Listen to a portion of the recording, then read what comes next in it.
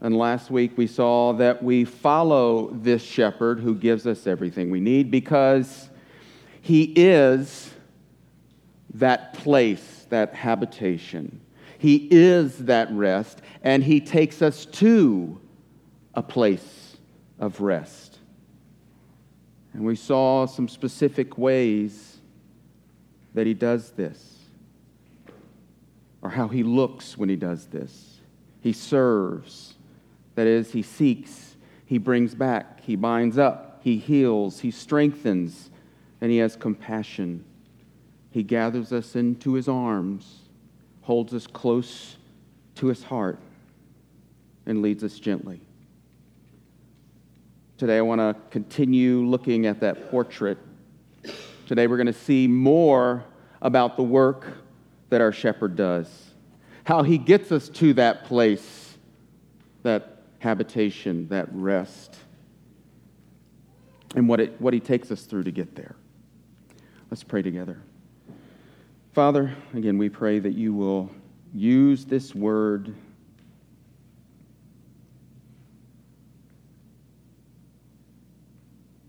this preached word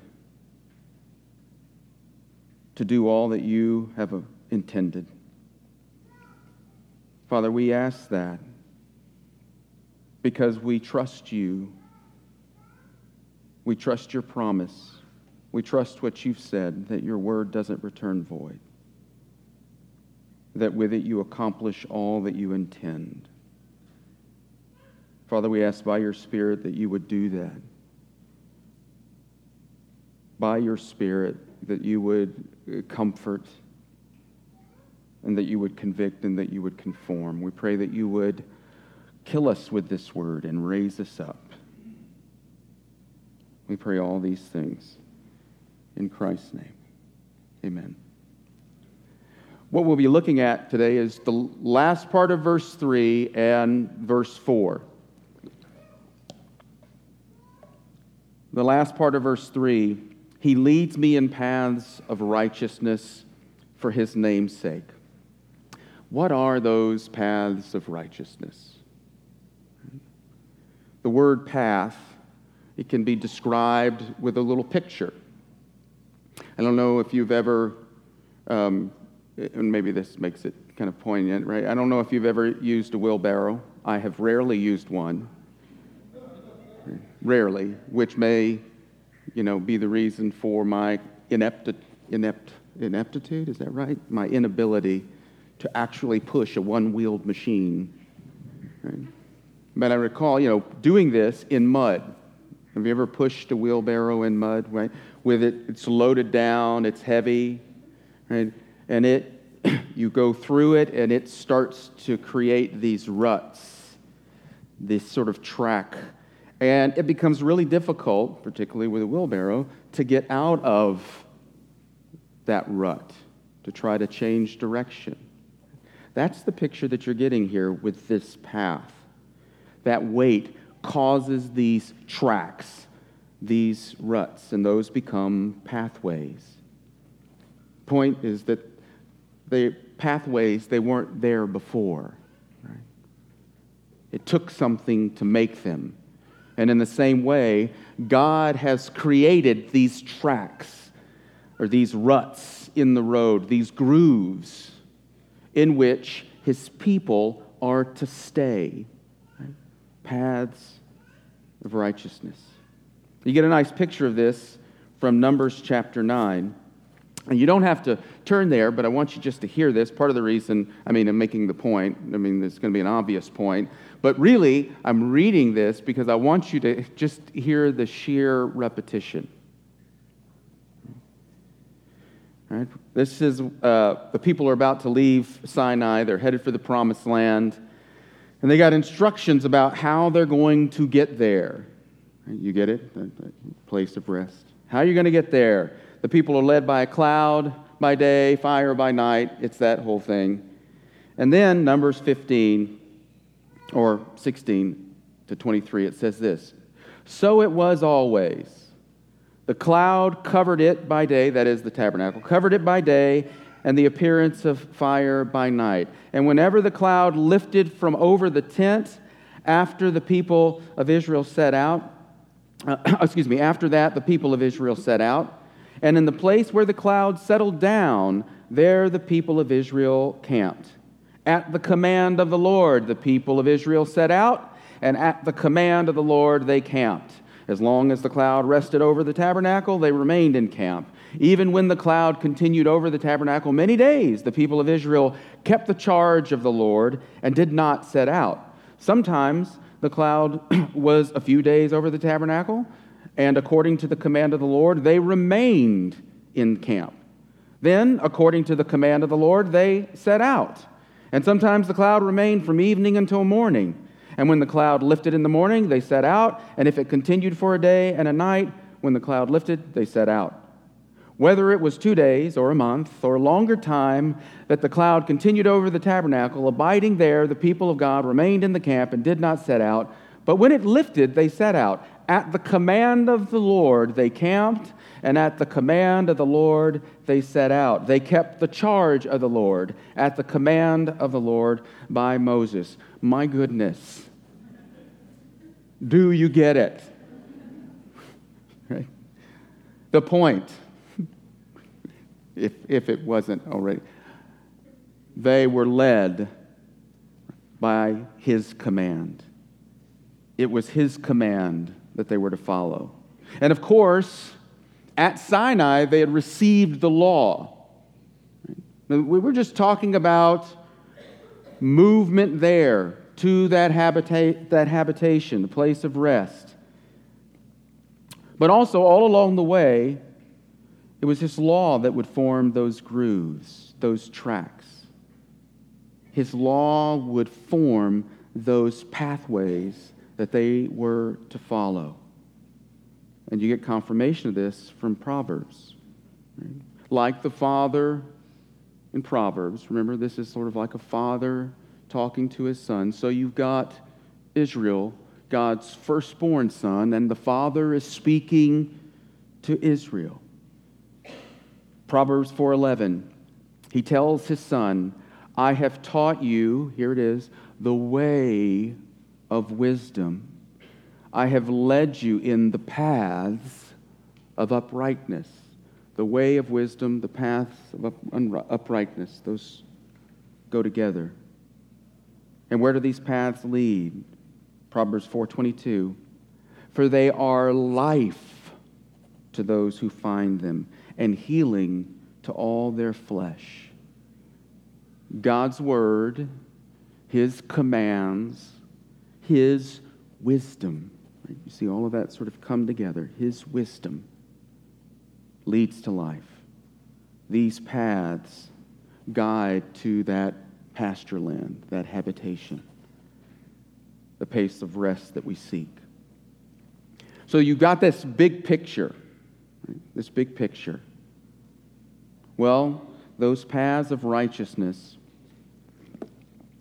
find their culmination in Christ. Right? Just in case you were surprised. We have to read. It's not that those laws, they just disappear, they don't matter, but we have to view them, we have to read them through the lens of Christ. And we do that kind of the way that we start to see this lens, the way that Scripture itself presents it. It's not an accident. Listen to this. It's not an accident. And literally, we find the culmination in Christ. It's not an accident that in Mark chapter 9, you've got Jesus with Peter, James, and John. They're on a mountain. Not accidental. And on that mountain, if you recall, the cloud covers it. Not accidental. And then who do they see? Moses and Elijah. Not an accident. Right? This period that Moses sort of inaugurates and Elijah brings to an end. Right? It's like the passing of a baton. And there on the mountain, cloud covering, Jesus in full glory. there's this voice that says, "This is my beloved Son." This one, Christ. And then the three words, "Listen to Him." These paths of righteousness find their culmination in Jesus. He is the one through whom the Father leads the sheep. Jesus himself says this in John chapter 10. We've read John chapter 10, I think on a couple of occasions already. In 27 through 29, he says this. This is what Jesus says. "My sheep hear my voice, and I know them, and they follow me. I give them eternal life, and they will never perish, and no one will snatch them out of my hand. My Father who has given them to me is greater than all, and no one is able to snatch them out of the Father's hand." Your heavenly Father leads you in paths of righteousness by leading you in His Son. That's how He does it. And in His Son you find life. And this leading in His Son becomes more clear, Paul, and I guess this is sort of the second way we can see how this God's command is wisdom is the culmination. We find the culmination of it in Jesus. Paul says this, and this is why we follow Christ our shepherd and why we listen to Him, why we hear Him, or can. 1 Corinthians 1:30, and this is from the NIV. "It is because of Him that you are in Christ Jesus, who has become for us wisdom from God, that is, our righteousness, holiness, and redemption. Therefore, as it is written, let the one who boasts, boast in the Lord. Christ has become for us wisdom." Not, and this is what's different here, it's the point is not that He gives some particular insight that Christ does on how to live. That's not the meaning of wisdom there. The meaning of wisdom there is sort of unpacked in the latter three words: righteousness, holiness, and redemption. Wisdom, the way Paul is using it here, is God's plan for the ages. In His Son, the Father reveals what has been shrouded in mystery for a really, really long time.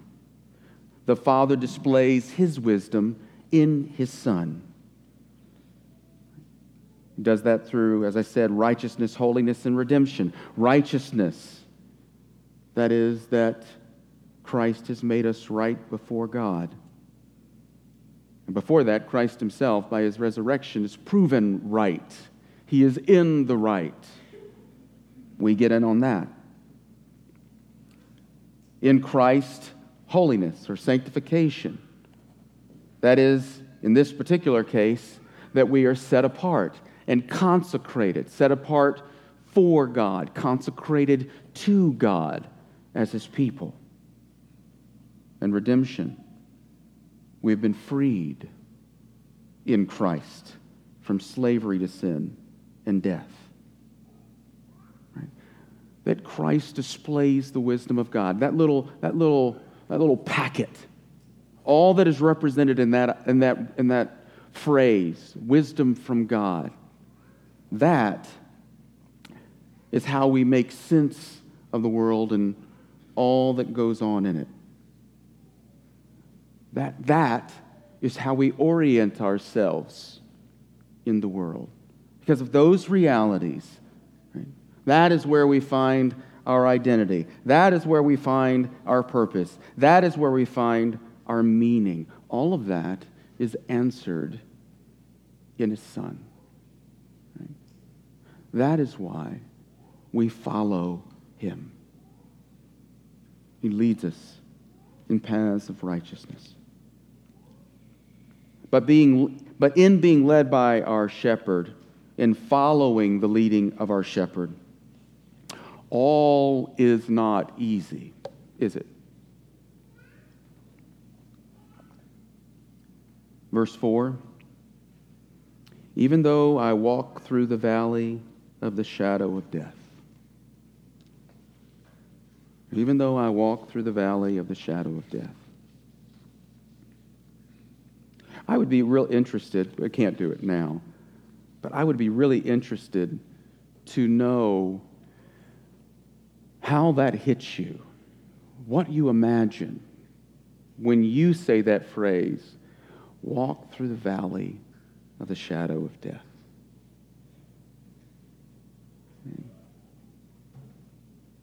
I mean, some of you may say, well, I'm not going to walk through it. Really? When a shepherd led a flock to eat, it meant going into the valley where grazing could be found. Right? Makes sense. Well, down in that valley, right, there are other animals. They're pretty smart because they know the sheep have to eat. And so those animals, those predators, they're there waiting for a meal. So that could be a really dangerous place. But then we got this shadow of death.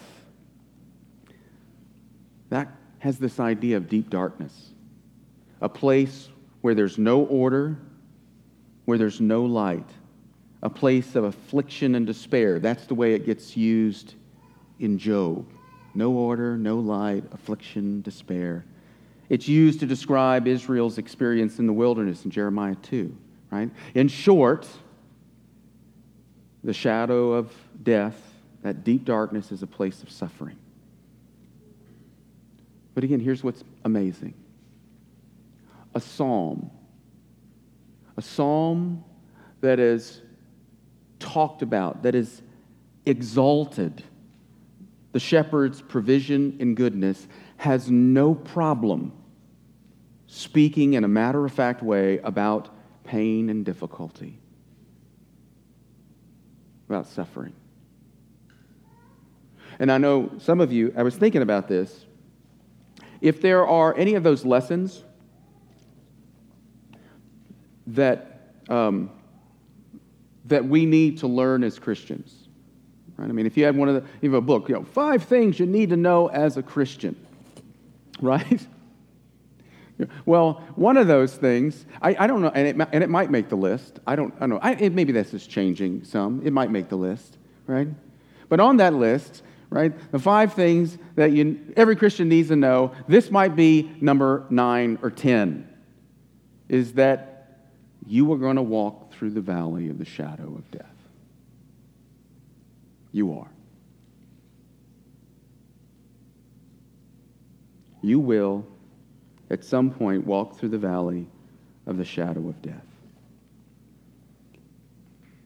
Some of you are walking through the valley of the shadow of death right now. Some of you just came out of the valley of the shadow of death, and you're like, yeah, that was nice.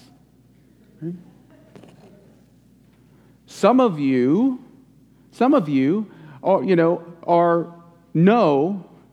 you're just waiting for the other shoe to drop. I know at some point I'm going to walk right into the shadow of death. Right? But we're all going to do it. It's going to happen. We've actually said that before.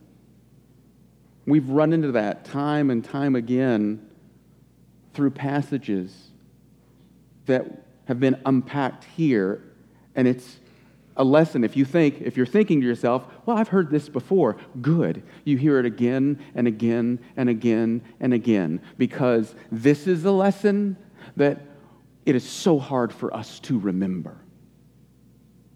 This is the kind of lesson that we would rather forget. All of us. We'd rather forget it. It is a lesson that tends to be pushed away by our culture. I mean, in our culture, we tend to be a culture, and this is a broad generalization, I know that there are some different, where we tend to be a culture that sees as the antidote, right, the removal of all pain. Right? That wants to deny pain. Wants to suppress it or push it down. Well, it should be no surprise to us that this is the way we go. That a psalm that can talk about the shepherd's provision, the shepherd's goodness, can speak very matter-of-factly about pain and difficulty. Should be no surprise, and there are a couple of reasons. First of all, this is precisely what our shepherd endured. It's what he did.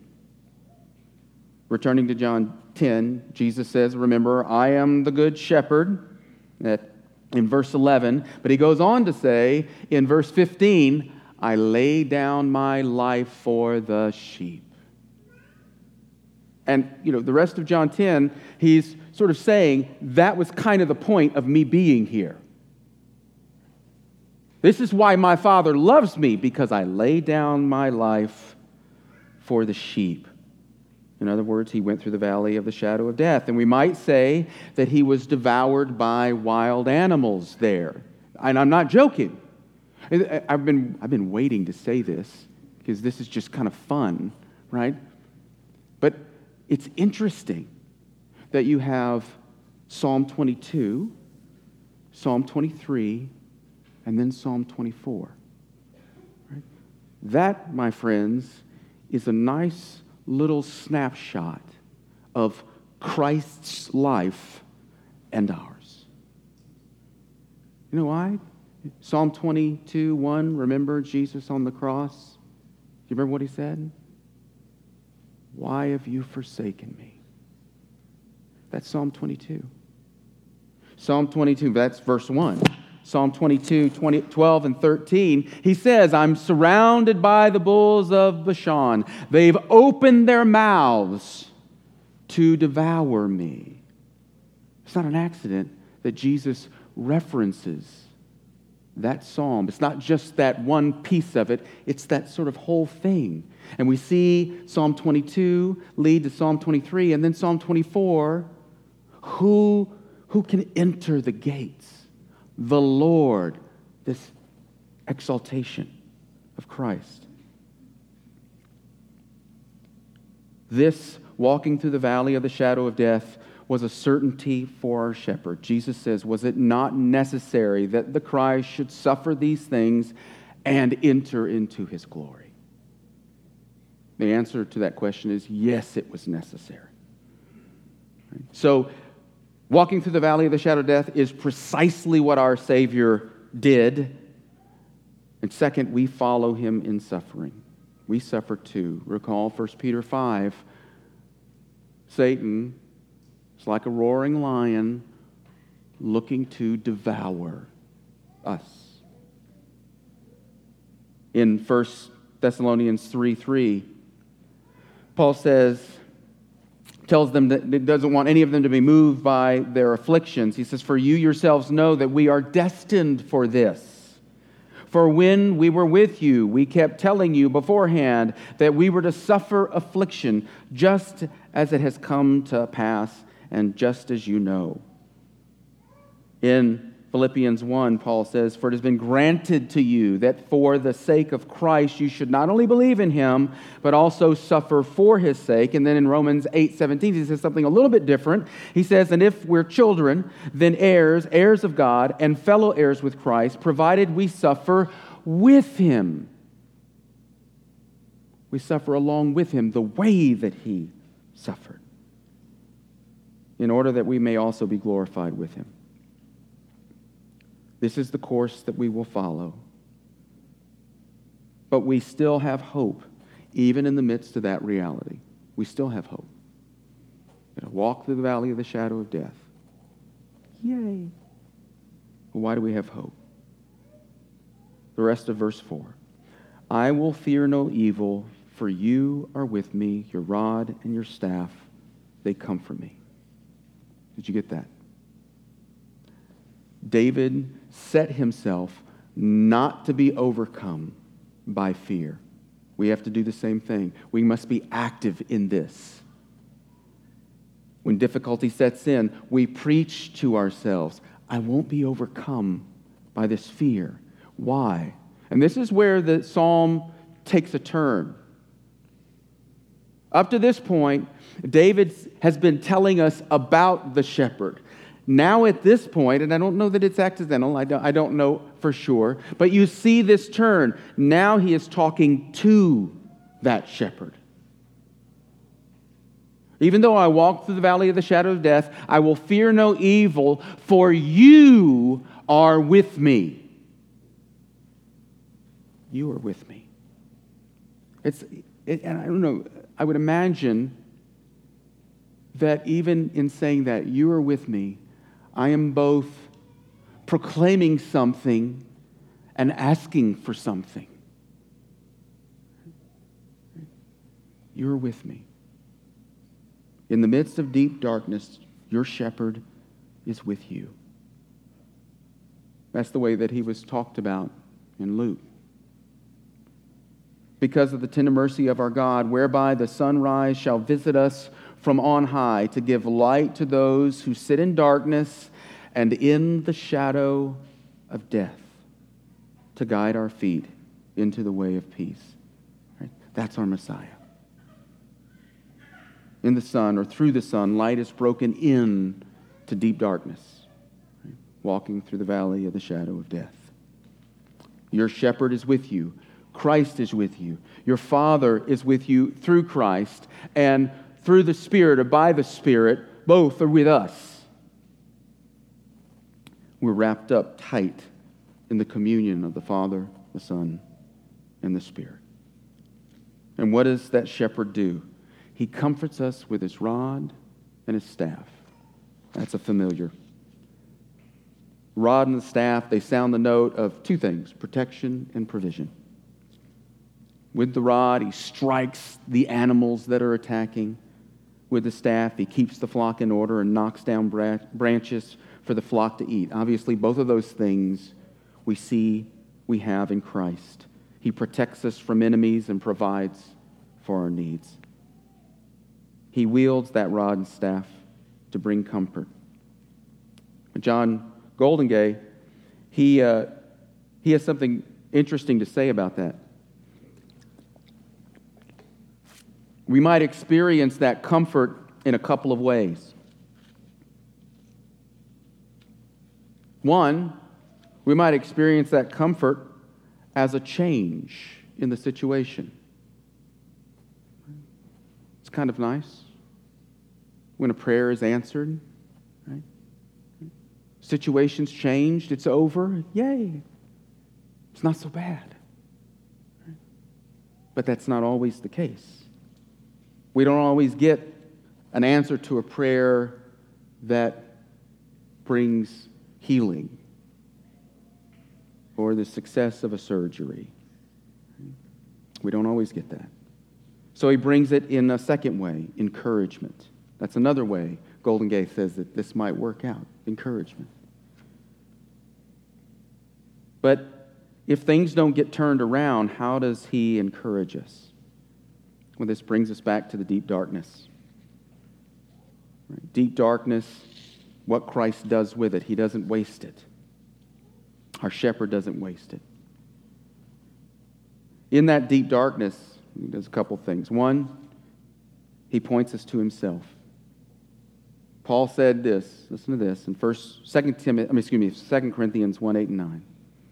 For we do not want you to be ignorant, brothers, of the affliction we experienced in Asia. For we were so utterly burdened beyond our strength that we despaired of life itself. It's pretty desperate. Indeed, we felt that we had received the sentence of death, but that was to make us, and here it is, rely not on ourselves, but on God who raises the dead.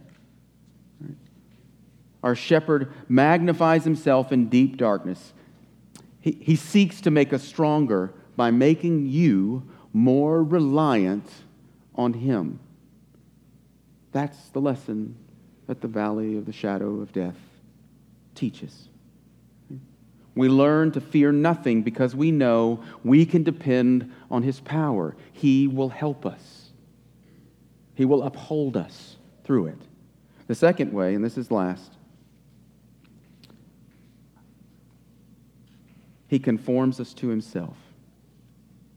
So our shepherd, he doesn't waste it. He uses it, calling us to rely on him, but he's also using this to conform us to himself. Romans 8:28, and this will be familiar to many of you.